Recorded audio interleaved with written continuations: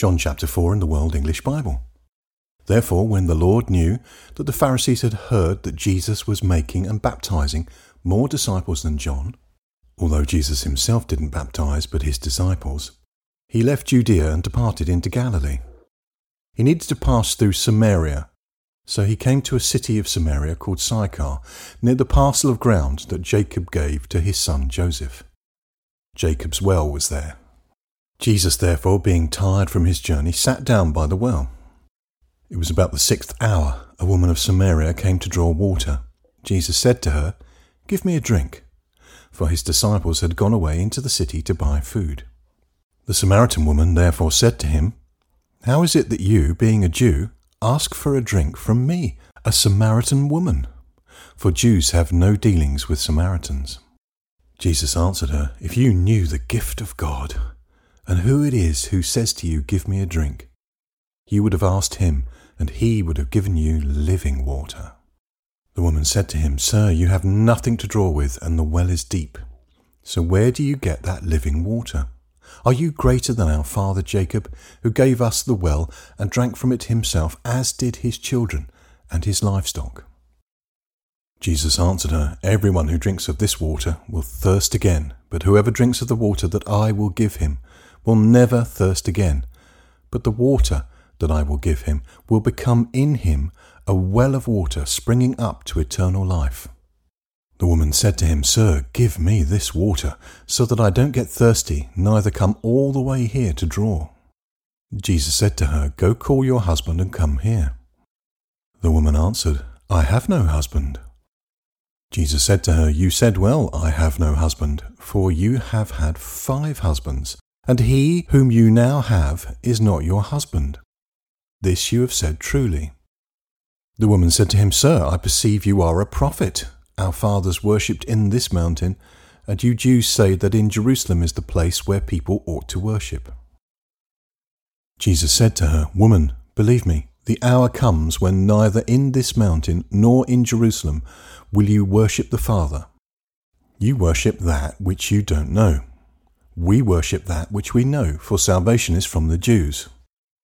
But the hour comes, and now is, when the true worshippers will worship the Father in spirit and truth, for the Father seeks such to be his worshippers.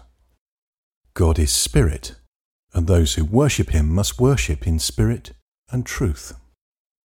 The woman said to him, "I know that Messiah comes, he who is called Christ. When he has come, he will declare to us all things." Jesus said to her, "I am he, the one who speaks to you." At this his disciples came. They marveled that he was speaking with a woman, yet no one said, "What are you looking for?" or "Why do you speak with her?"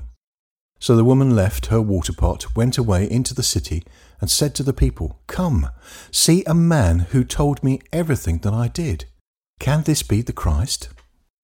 They went out of the city and were coming to him. In the meanwhile, the disciples urged him, saying, "Rabbi, eat." But he said to them, "I have food to eat that you don't know about." The disciples therefore said to one another, "Has anyone brought him something to eat?" Jesus said to them, "My food is to do the will of him who sent me, and to accomplish his work. Don't you say there are yet 4 months until the harvest? Behold, I tell you, lift up your eyes and look at the fields, that they are white for harvest already. He who reaps receives wages and gathers fruit to eternal life, that both he who sows and he who reaps may rejoice together. For in this the saying is true, one sows and another reaps. I sent you to reap that for which you haven't laboured. Others have laboured, and you have entered into their labour."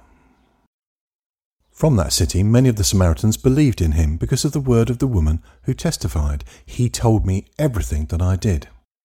So when the Samaritans came to him, they begged him to stay with them. He stayed there 2 days. Many more believed because of his word. They said to the woman, "Now we believe not because of your speaking, for we have heard for ourselves and know that this is indeed the Christ, the Saviour of the world."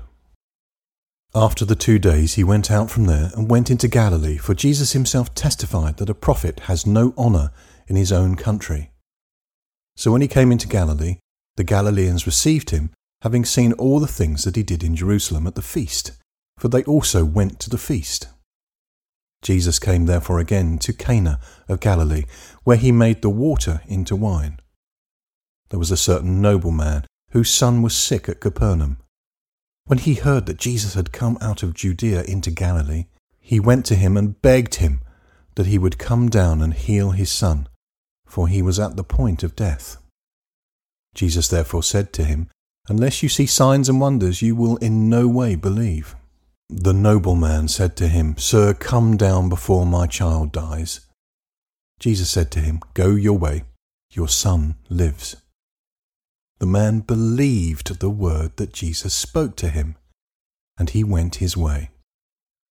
As he was now going down, his servants met him and reported, saying, "Your child lives."